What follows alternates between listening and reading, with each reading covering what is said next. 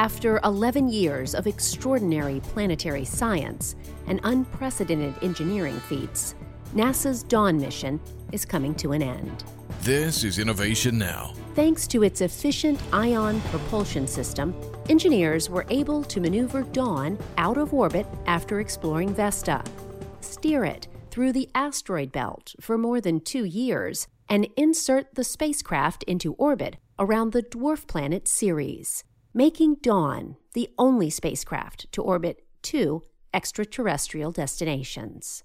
Dawn's mission was extended several times as it explored these uncharted worlds, but now the spacecraft is about to run out of hydrazine, the key fuel that feeds the thrusters controlling spacecraft orientation.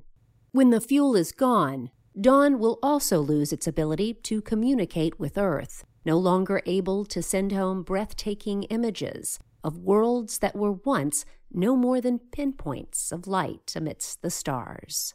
Unlike other spacecraft designed to burn up in a planet's atmosphere, Dawn will remain in orbit around Ceres, a silent monument to the humans who sent it there. For Innovation Now, I'm Jennifer Pulley.